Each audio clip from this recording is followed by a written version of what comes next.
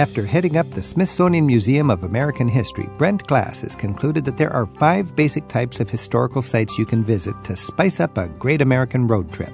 The themes that are important to me, and I believe help us understand who we are as Americans, are freedom, war, innovation, diversity, and landscape. Filmmaker Ken Burns helps us appreciate how important America's national parks are just in time to celebrate the Park Service centennial. If there were no national parks, the Grand Canyon would be lined by mansions of the rich. Without the national parks, Yellowstone would be called Geyser World. And get reacquainted with Havana as it gears up for a game-changing increase in American visitors. Havana is an international city. This place, on the eve of the revolution, was the wealthiest tropical city in the world, so it has so many architectural glories. We're learning more about ourselves and our neighbors in the hour ahead. It's Travel with Rick Steves. National parks have been called America's best idea. Ken Burns shows us why in his landmark National Parks documentary series. He joins us in just a bit to help celebrate the centennial of the National Park Service. We'll also get inspired to see firsthand many of the important sites that help define the American experience. Hi, I'm Rick Steves. Thanks to the Obama administration relaxing restrictions on travel to Cuba, I was able to get my first look at our neighbor island last January. Christopher P. Baker's been keeping us up to date about Cuba on Travel with Rick Steves. And that includes the changing rules that are allowing more Americans to travel there under a set of people-to-people requirements. Chris joins us today to recommend what to see in Havana as they face a time of historic transition. Chris, nice to have you back. Rick, it's a delight, as always, to be with you. Havana. Now, let's put this in perspective. Cuba is, 80 or 90 miles south of Florida. There's 11 million people in Cuba. 2 million of them are in Havana. When you fly into Cuba, you're likely to fly into Havana, and it can be a little bit overwhelming. If somebody's traveling to Havana now, how do you sort out the city? What are the challenges? What are the highlights? What are the must-sees? Wow. Havana is an international city. This place, on the eve of the revolution, was the wealthiest tropical city in the world, so it has so many architectural glories. And most of them are there. They've not been replaced by redevelopment. And so it's really a city caught in time. And it's also caught in time back in the colonial era. So firstly, I'd say start with Old Havana, the colonial city, which is now 3 decades into a restoration, and spend 2 days walking the plazas with wonderful life going on. A very vibrant city with all the dandies who are posing for your photos in their floral Carmen Miranda dresses or big cigars. And then head out to 1950s Havana. You've got to take in the Plaza de la Revolucion. You've got to take in the cemetery. 2.5 million people buried in the Cementerio Colón. And then wander the streets of Vedado district, where the old Havana Hilton is now the Havana Libre Free Havana Hotel. You've got the Hotel Nacional, where the mob famously met in Godfather 2. That actually happened. And walk the Malecon Seafront Boulevard. Sensational. It is, and it's a sprawling city, but you can get around very easily because you just simply flag down a taxi. And there's a lot of different ways to get around Havana, 4 or 5 different kinds of variations on taxis. Can you review those for us?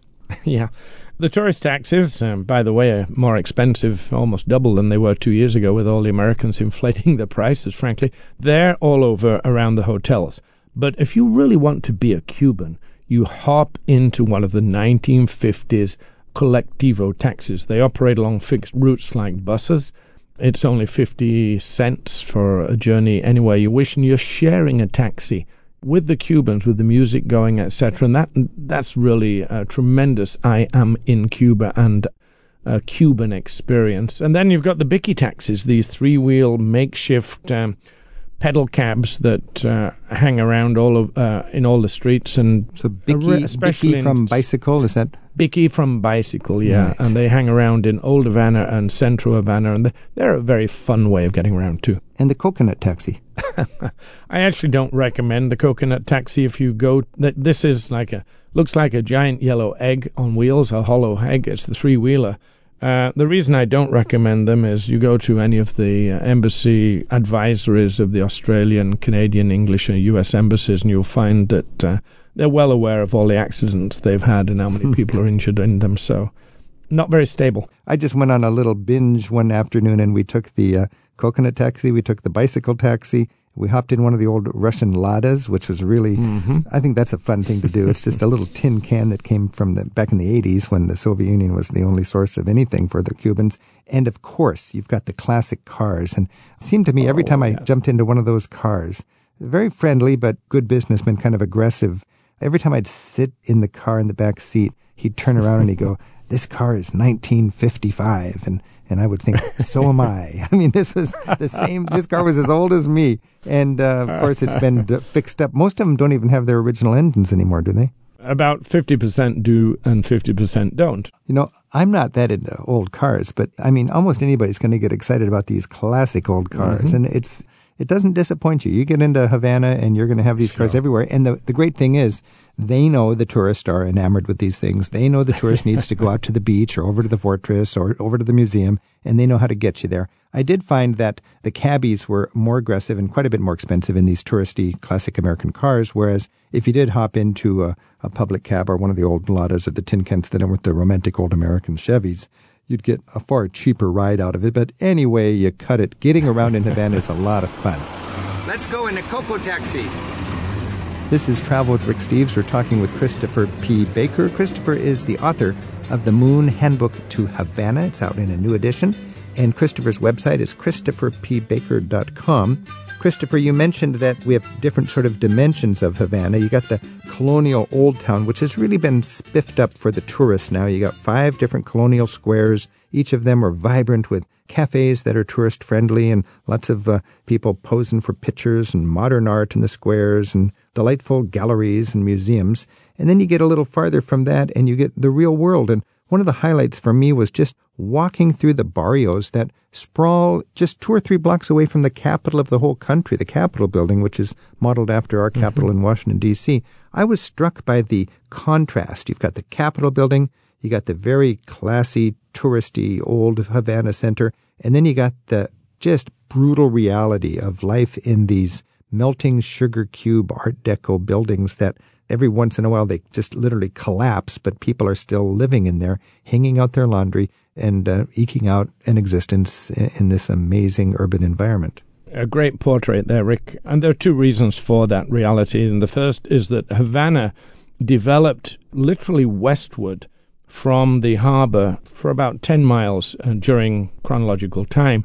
And so there was no replacement of prior buildings. There was addition. So when the Capitolio building, looking like the Capitol in Washington, went up in the 20s, it was the period when old Havana had expanded beyond its bounds and the city was moving westward, literally late 19th century, early 20th century, 1950s. You can track it by going west through the city. But when the revolution happened, whereas in other countries there would have been replacement of buildings that were falling down, there's not been any replacement. So in a sense, the city was trapped in time. One charming thing about Havana for me, Christopher, is just how accessible it is. I was just leaving the Inglaterra Hotel where everybody goes for their internet connectivity and so on. And what is the big street there called the Paseo de Neptuno. Neptuno. And I could just walk down that street, and if a door is open, I think as you encouraged us in our book, we can just say hi and kind of pop in. And, you know, you'd pop into elementary schools and you'd pop into people's courtyards and you just meet people everywhere. But you got to have that spirit of adventure and go through a few doors that don't have a big electronic welcome sign. Well, you know, I don't know whether you need that spirit of adventure because the Cubans are so open. They literally live with their doors and windows open, and they're so open in their hearts. They'll see you coming by, they'll talk to you, and they'll literally invite you into their homes. And in fact, the average home in Cuba, Rick, has 10 to 15 people who are non-family members pass through that house on a daily basis. It's almost surreal. It doesn't it's one of the surprise wonderful me. qualities. I was out on New Year's Eve with my family, and I didn't want to go to a fancy hotel and pay $80 for party favors and have a band at the poolside. I wanted to just go into the barrio and meet some people and be invited into a house. I had a hunch that would happen, and it did. And it was like 3 generations there. It was the only thing they were serving was straight rum. They were playing some great music, and we were so welcome.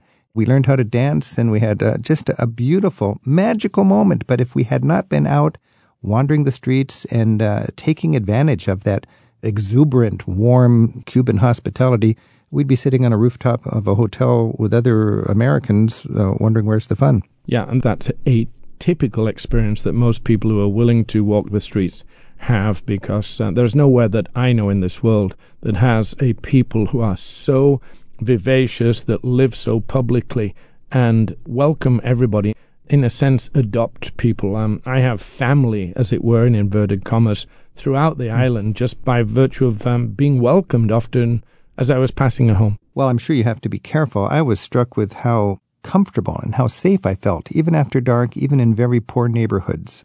There's something about Cuba where you feel safe, even though you're surrounded by what feels like desperate poverty. Yeah, you can let your guard down to a greater degree than almost any other place I've ever been. Christopher P. Baker has long been one of the foremost authorities on travel to Cuba. He authors the Moon Cuba and Moon Havana guidebooks. His website is ChristopherPBaker.com. Christopher, in Havana, there are a couple of museums I thought were exceptional. One was a history of the country, and the other was the Revolutionary Museum. Could you talk about those two museums? The Museum of the Revolution now occupies Fulgencio Batista's former palace. He was, of course, the brutal dictator who was overthrown by the revolution itself. But right next to it is my favorite museum, and that is the Museum of Fine Arts, the Cuban section. That is a world-class museum by any standard. And then you have Museo Ernest Hemingway in Hemingway's former home, the most visited museum in Cuba, and it is kept exactly as it was when he left in 1960. And all his possessions are still there because his widow was only allowed to take 200 pounds by weight of goods out from Cuba after everything. There's so many dimensions to the story of Cuba, and I got to pinch myself. Havana, I think, is 500 years old. I mean, this is amazing that it was arguably the most strategic fortress and harbor for trade in the early days of the conquistadors. Do I understand that a couple times a year a convoy of ships would leave Havana's harbor to go to Europe to be protected against the pirates? They would go out together? Twice a year. It's called La Flota, the treasure fleets. Of course, you can imagine back there were literally hundreds of ships that gathered twice a year with all the treasures, and then they would sail with all the armed galleons to protect them back to Spain. And that speaks also something we haven't mentioned, the number of fortresses. Right there in Old Havana, you have the oldest fort in the Americas, and then the largest fort across the harbor in the Americas. Yeah, and crossing the harbor, you've got the cannon overlooking this tiny strip of water that leads to the big harbor, and you could imagine why that was such a safe haven, and just a handful of cannon would protect that harbor perfectly. And from that fortress, you look out over Havana, you see the Malecon stretching out toward the nicer neighborhoods. It's just an amazing place to feel comfortable with. Christopher, thanks so much, and we'll be in touch again to learn more about traveling to Cuba as this exciting opportunity for American travelers continues to unfold. Thank you, Rick, and we have still to have that mojito in Havana together. You can listen to earlier conversations with Chris Baker about Cuba in the Travel with Rick Steves archives. Search in the radio section at ricksteves.com. Next, let's look at important places you can visit to better understand the United States. As the National Park Service celebrates its centennial, it's worth taking a look at their mission statement, which says that they care for hundreds of parks and natural and historic sites so that everyone can experience our national heritage. Filmmaker Ken Burns helps us appreciate the grandeur of America's national parks. That's next on Travel with Rick Steves. In 1990, Ken Burns' groundbreaking documentary series about the Civil War gave Americans a new way to understand who we are as a people through the stories of those who came before us. Ken's been making compelling historical documentaries for more than 30 years. His subjects include the Brooklyn Bridge and the Statue of Liberty, jazz, baseball, Prohibition, and the Roosevelts. And just in time to commemorate the centennial of the National Park Service, PBS stations have been re-airing his 2009 series called The National Parks, America's Best Idea. A while back on Travel with Rick Steves, we talked about it with Ken, and we thought you'd appreciate hearing our conversation once again. Ken Burns joins us now by phone from his home in New Hampshire. Ken, thanks for joining us. My pleasure. Thank you for having me.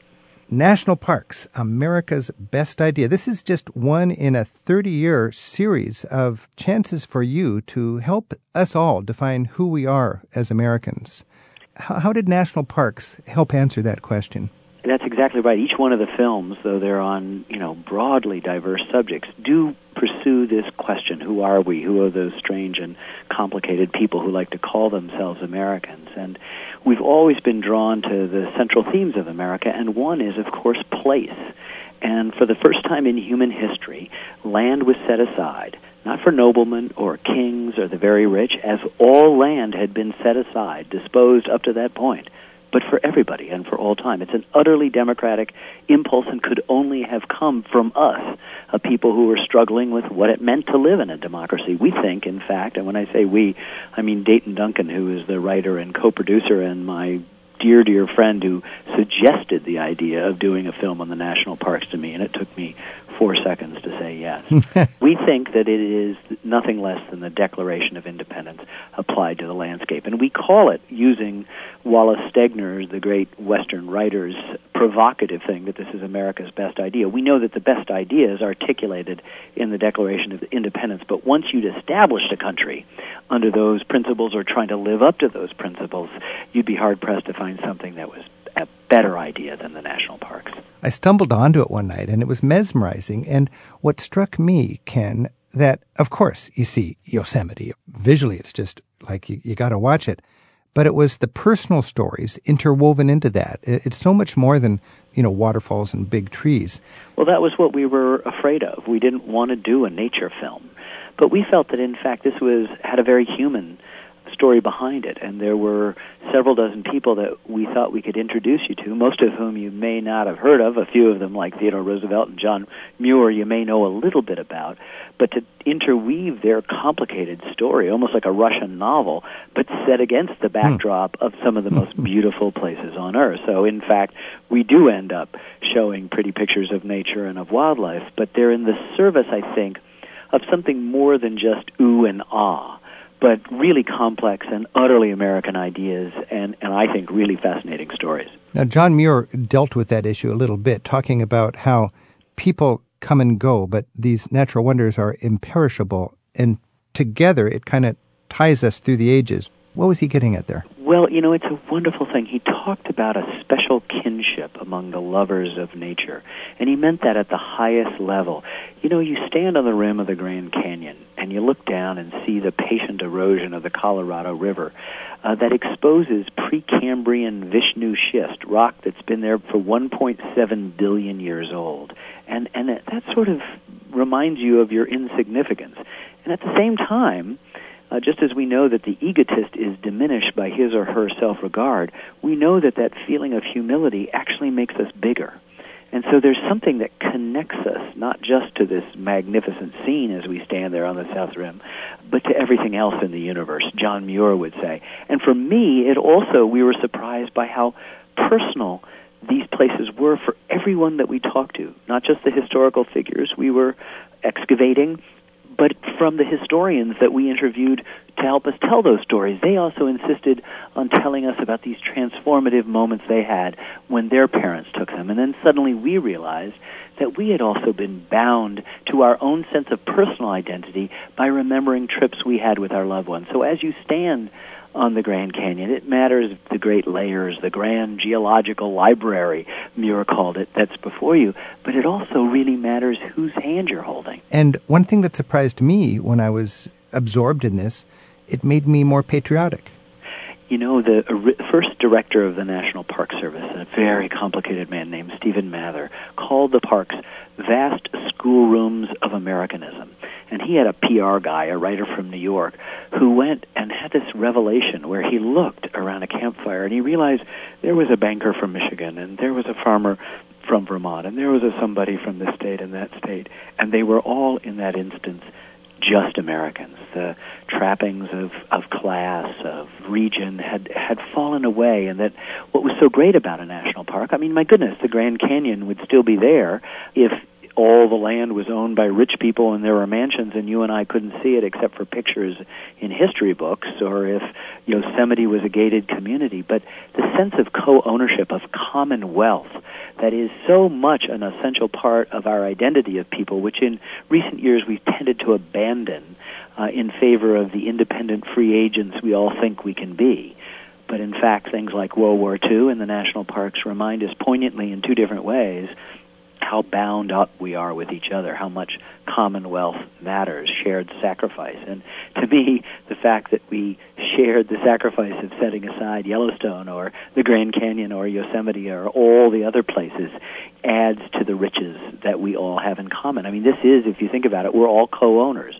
And what is expected of ownership? Well, every once in a while you might go to these places, kick the tires, make sure someone was taking care of it, and then put it in your will for your posterity. And that's a pretty good bargain to be able to visit, as I said, some of the most spectacular places on this planet. Okay, well, and then that just leads me to what is to me the logical next question. How does that apply to the politics of today as we are facing all of these austerity programs and the parks might be threatened? They are threatened, and in many cases at municipal and state levels, they've been closed down. They've just shut them down as if we didn't need them. It was so interesting that Franklin Roosevelt, in the middle of the Great Depression, and this was a devastating period, and Franklin Roosevelt knew that these parks were the lifeline. People flooded to the parks. Their budgets went up. The attendance went up during the Depression, and it was the sort budget of countered. went up for parks during the Depression. The CCC, the Civilian Conservation Corps, one of the alphabet soup of programs the New Deal permitted, which of course would be dismissed as socialism and make work, saved the lives of families around the country by allowing their young sons, their young men, to go off in a quasi-military-like setting to work on bridges and roads and national park trails and lodges and campgrounds. Many of them we enjoy to this day. And so what the parks did is it offered solace from these tough times. It offered this sense of community that, we were going through the worst we'd ever seen since the Civil War, but we could get it together because we were a country that had these magnificent jewels. And it also put to work hundreds of thousands of young men who sent their paycheck. They were paid $30 a month, and 25 of it had to go back to the family. So if you had a wealthy friend, let's just say you had a wealthy friend motivated only by greed, you could make a case that parks for our society are a good, pragmatic investment. Well, I think you could make an argument always for the park's pragmatic stuff, but I like to think of it, you remember the movie we all love, It's a Wonderful Life? Oh, yeah. The question to me is, where do you want to live? Do you want to live in Bedford Falls or do you want to live in Potterville? If there were no national parks, as I said before, the Grand Canyon would be lined by mansions of the rich. If there were no national parks, Zion and Yosemite, two of the most beautiful places I know, would be gated community.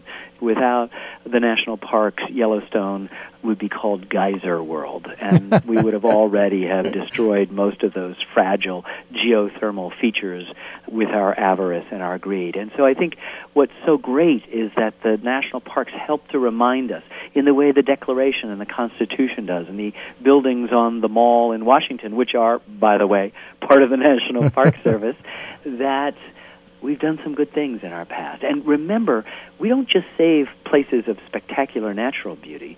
We save relics of ancient cultures at Mesa Verde. We save battlefields of our struggles from Yorktown and Valley Forge to our most recent struggles. You could say Shanksville, Pennsylvania, which is a site. We also are a country willing to say we have aspects of our past that aren't so thrilling, but this high school, this working inner-city high school in Arkansas, Little Rock, Arkansas, Central High School, where the crisis of school desegregation occurred in 1957, that's also still not only a high school, but a National Park Service site. And so are places of Indian massacres, and so are slave cabins.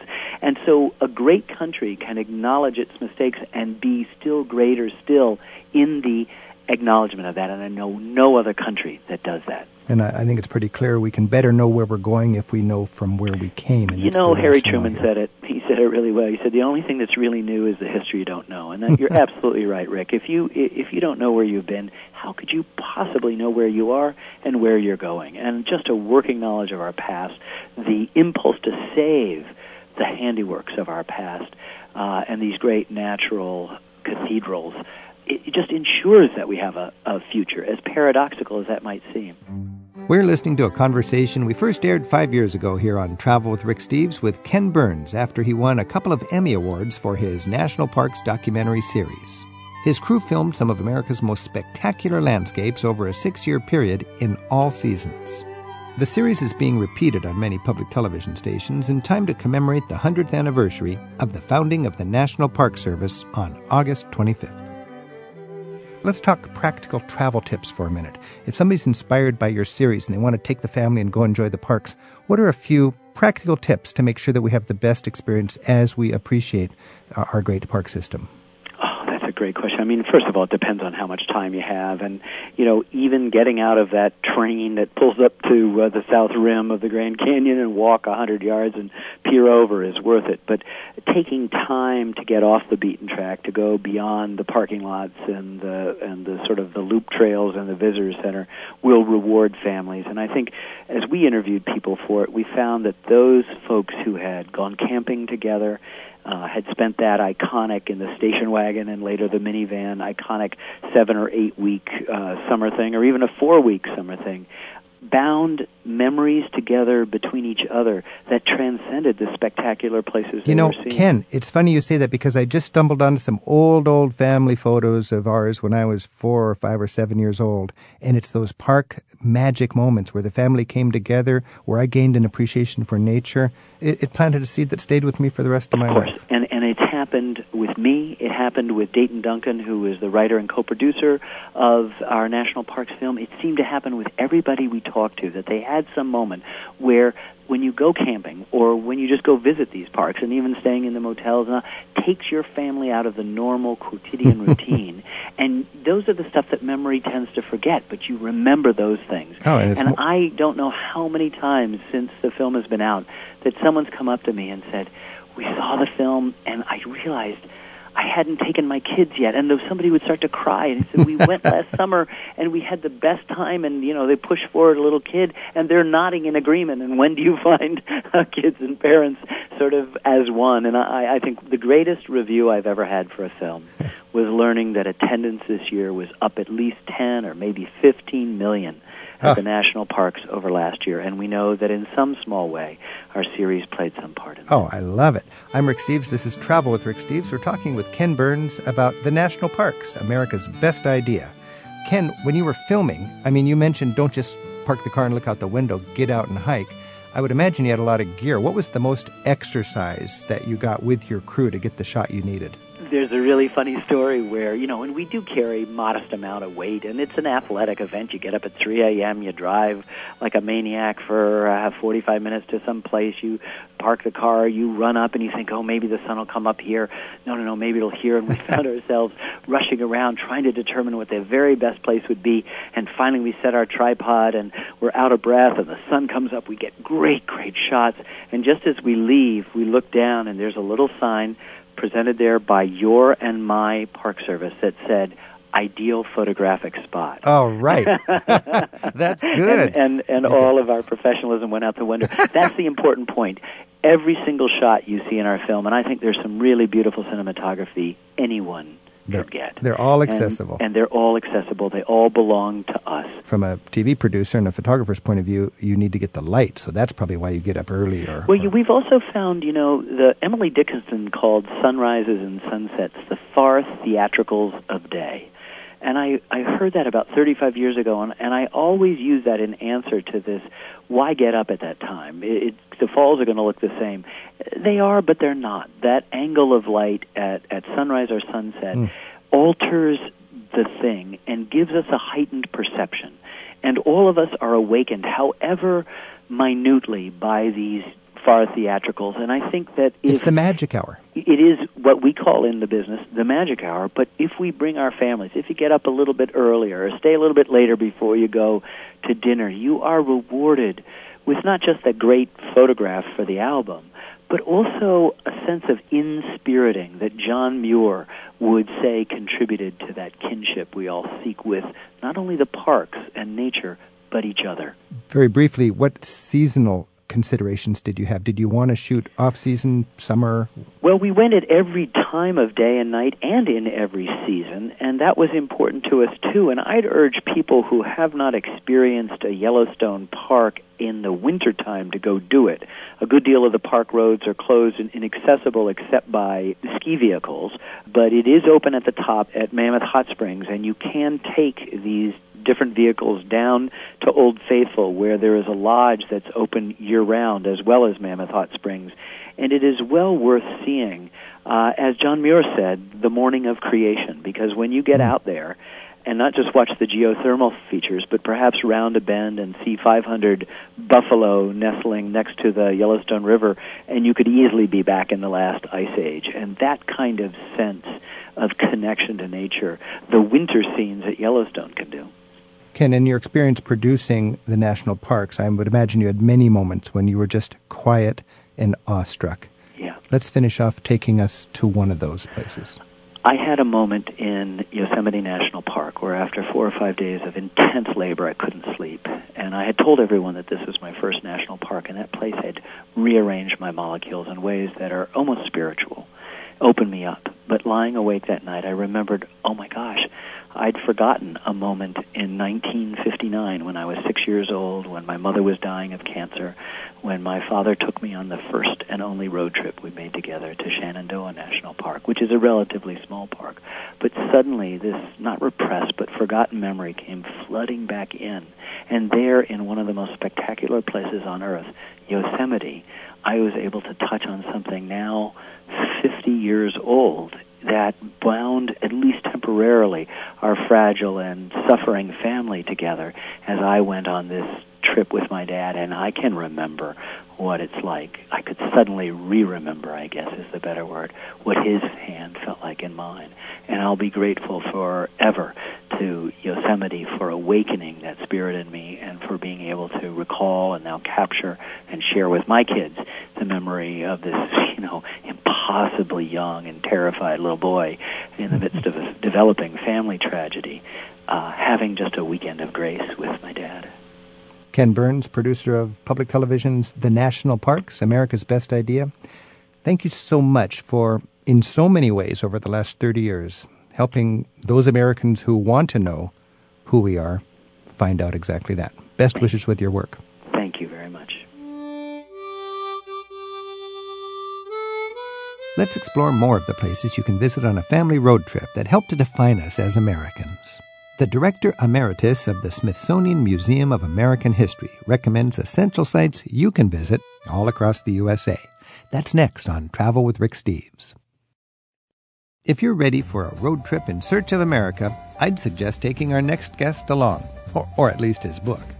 Brent D. Glass spotlights 50 of the most important places you can visit all across the USA, places that have shaped who we are as a people.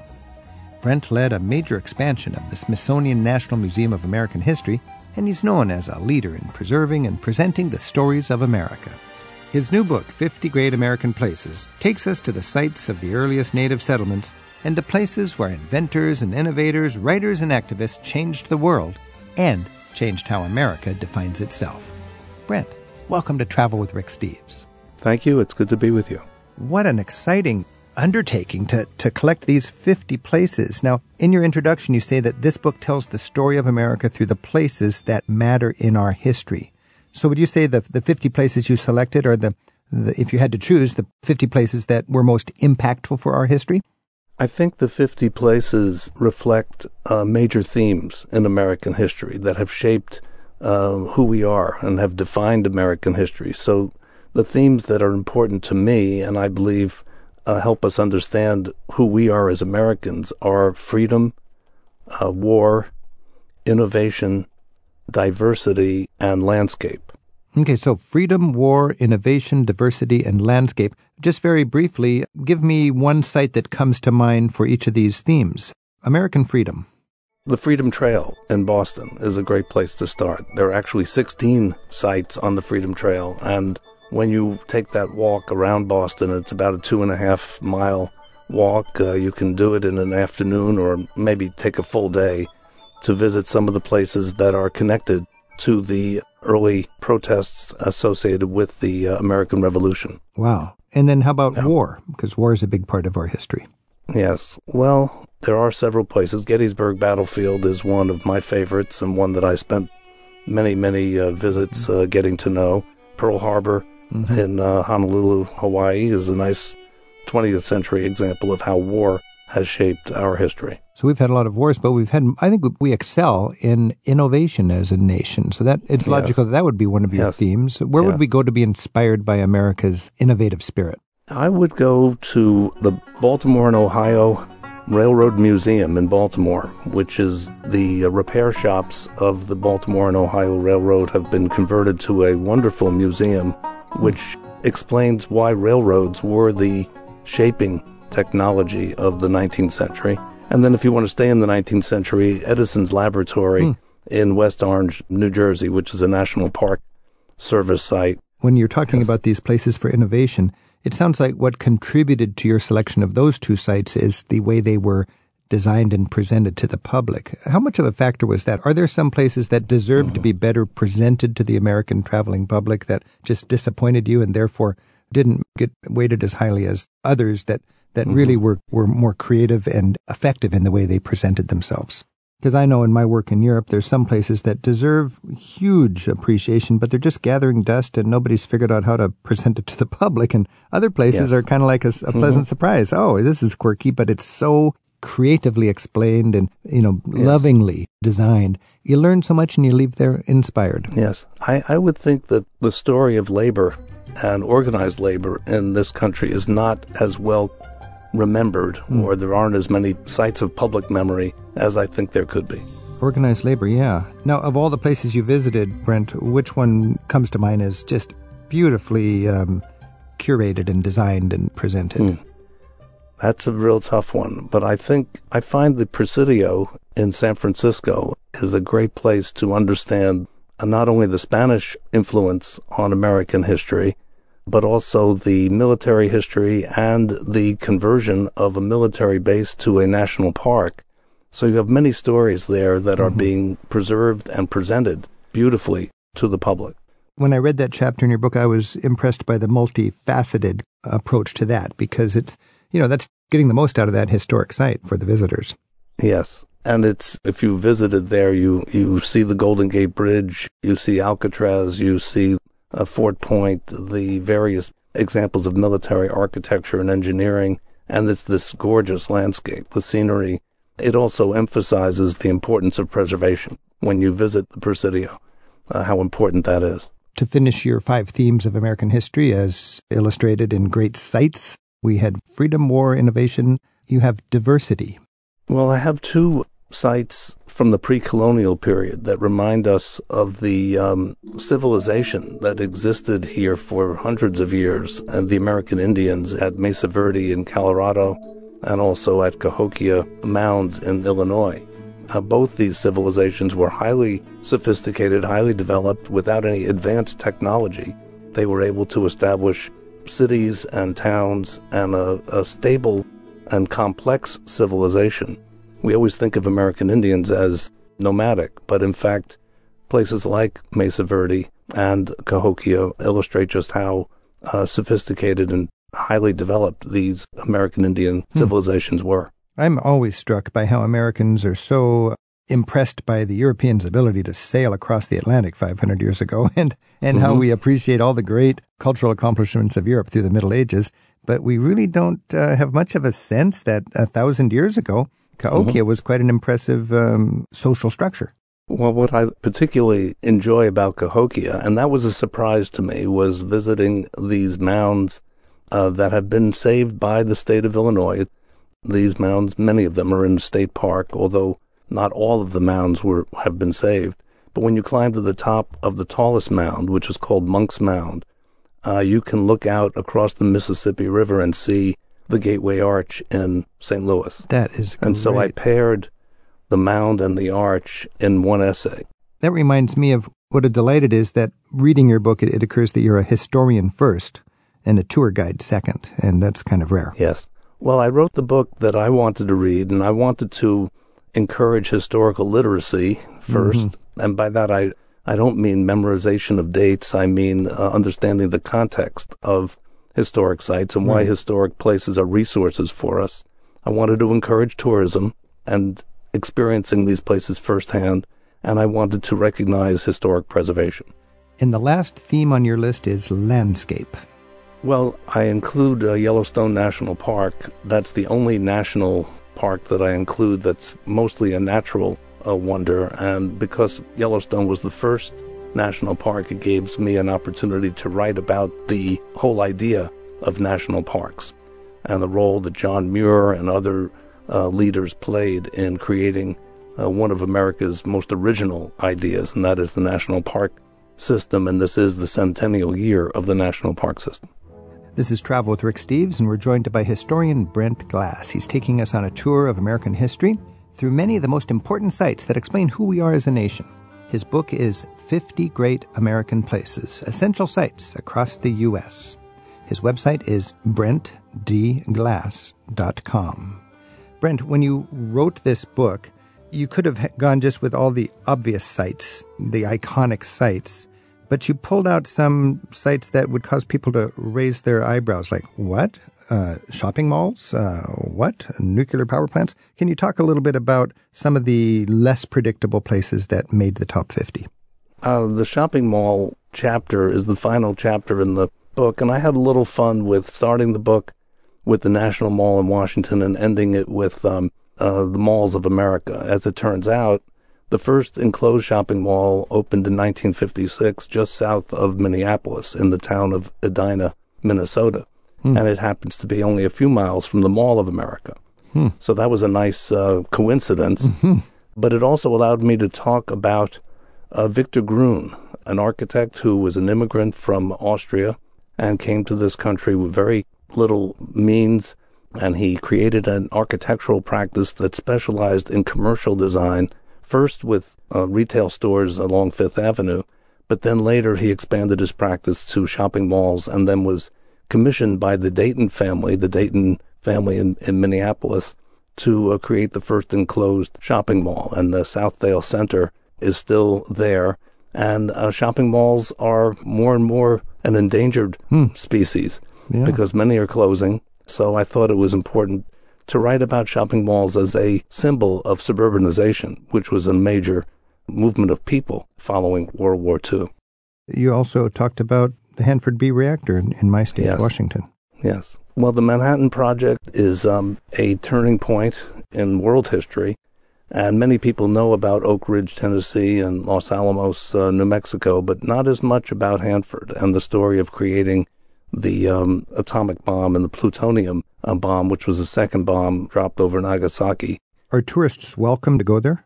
It has now opened to the public, and the 3 sites are now part of a national park. The Manhattan Project National Park actually is located in 3 locations. So you just pull on your radioactive protection suit and follow the guide?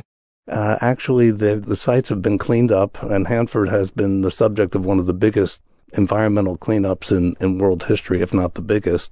There are now tours offered of the B reactor, and there's a very nice museum in Richland, Washington, not far from Hanford, that you can visit and learn more about the Manhattan Project. Brent D. Glass has just released a book recommending 50 places you should visit to better understand the variety of people and their stories that help define America's national identity. Brent is the Director Emeritus of the Smithsonian's National Museum of American History on the Mall in Washington, D.C. He spearheaded a major renovation so that the museum could showcase dozens of new exhibits and enhance its online presence. The informative essays in his book, 50 Great American Places, include web links and additional nearby places that are worth checking out on your visit. His website is brentdglass.com.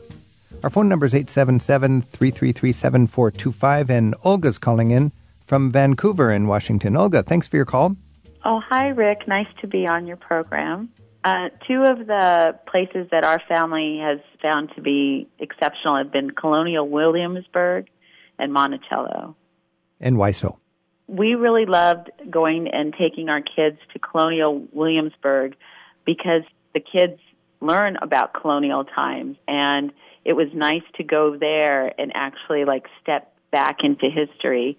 For example, my daughter got to have a fun afternoon gardening with Thomas Jefferson, and so she could ask him questions and everything, and just a lot of fun, I feel, the whole experience of going there. So Thomas Jefferson was out gardening that day. That's pretty cool.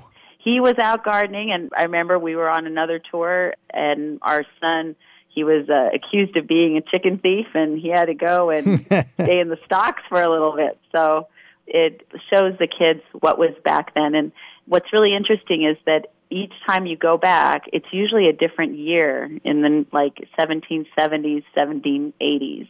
So you never know which year you're going to be visiting. I think those sites that offer an immersive experience, like Colonial Williamsburg or Monticello, are very effective ways of engaging young people and getting them to love history. So I think that's wonderful. Is that unusual, wonderful. Brent, to have the people role-playing where you might meet somebody famous in the garden? It's becoming more common. Those of us in the field of museums and historic sites realize that we need to involve the visitor in an active way. That active learning is much preferable than to sit and listen to a tour and have a guide drone on about the place or the people that occupied the place. So any way we can involve people in learning is to be encouraged. And that sure worked from Olga's point of view as a parent. Olga, thanks for your call. Oh, thank you. This is Travel with Rick Steves. We're talking with Brent Glass. His book is 50 Great American Places. You know, Brent, I just feel throughout this book a real commitment to history. And it seems you've devoted your career to the cause of what you call historical literacy. Can you explain a little bit what is historical literacy and why is it important to you?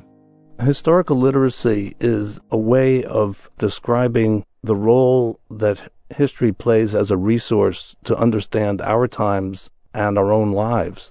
And it's hard to imagine being a citizen in a democracy without having some knowledge of history. And it's hard to preserve a democracy unless we have people who have an understanding of history. So historical literacy, to me, is a critical skill to participating in American life and American democracy, and especially in a time when we have presidential elections or we have other events coming up. You can't pick up a newspaper without reading and read a newspaper without having some understanding of history. Isn't there sort of a spirit in our country right now of almost being ashamed of history and dumbing it down? And in schools, vocational studies are prioritized over history, which how can you get a job with a history degree and so on? As a historian, how do you react to that? I think a study of history, whether you major in history or whether you take a few courses in history, gives you a perspective that allows you to function in life no matter what you're doing. And very few people will stay in one job throughout their lives any longer. That's more and more rare. But I think to be able to have the skills of critical thinking, of being able to compare one issue with another, with understanding leadership, which a study of history gives you, I think there's a number of life skills of leading your life that come from reading about history and visiting historic places. I remember when I was a kid, I got a history degree because I enjoyed it, and then just common sense, you got to go back and get a business degree so you can actually put food on the table. And so I got a history degree and a business degree. And a generation later, I look back, and honestly, I think my history degree has been every bit as practical, just flat out practical in my life as my business degree. And it breaks my heart that we're losing track of that because we think times are tough and we can't afford both. Well, I agree with you, and I think in my own career, I find that having that knowledge of history wasn't just a preparation for a vocation, but was a way of just approaching life and friendships and different situations that you find yourself in. So I think history is an incredibly valuable discipline. And finally, it's fun. It is fun. Reading about history, going to these historic places is enormously enjoyable. You know, Brent, we're blessed with such a rich and stable democracy, but it really is fragile, isn't it? It is, and I chose several of the sites in 50 Great American Places to illustrate that American history also involves overcoming barriers. You mentioned the Central High School in Little Rock, Arkansas, where the 9 African-American students integrated that high school in 1957. And that was an amazing story. And the National Park Service now manages a visitor center across from the high school. The high school is still open. And what's great about that school is that the principal has made that story of the Little Rock 9 and the desegregation of public schools in Little Rock part of the curriculum in that high school. And the students, black and white students, are curators of that story. And it's a living part of the public memory of that school and of the city. Wow, that is so important. It's fascinating to me. If you took 100 Americans of all stripes, if you took each of them and helped them thoughtfully visit all 50 sites in your book, how would that impact that person's personal politics? I think it would reveal to people just how, even though we're a young country, just how complex and rich American history has been. I know we think of the great civilizations of Asia and Europe, and we visit those places, and we should. But America, because its history is so compact, and because we are the oldest surviving democracy, the world's largest economy, the world's largest military power, how did we get to this point? And I think you can't understand that without visiting some of these places. You can read about them, and I hope you read the book, but that's just the starting point. I'm glad you made that point, because the book's a great read, but what really makes it, what really gets it over the goal line is actually being inspired to go to these places and stand there and think and appreciate what happened right there and how it impacted our nation, over the generations. We've been talking with Brent Glass, his book, 50 Great American Places, Essential Historic Sites Across the U.S. Thanks, Brent. Thank you. Travel with Rick Steves is produced by Tim Tatton with Sarah McCormick and Isaac Kaplan-Woolner at Rick Steves Europe in Edmonds, Washington. Special thanks to our colleagues at KUCR Riverside and NPR in Washington for their help this week.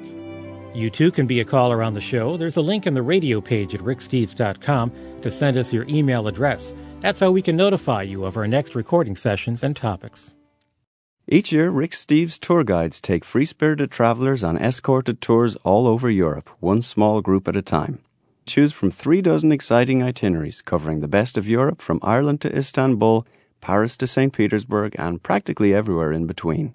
For a free catalogue and Rick's Tour Experience DVD, visit the tour pages at ricksteves.com.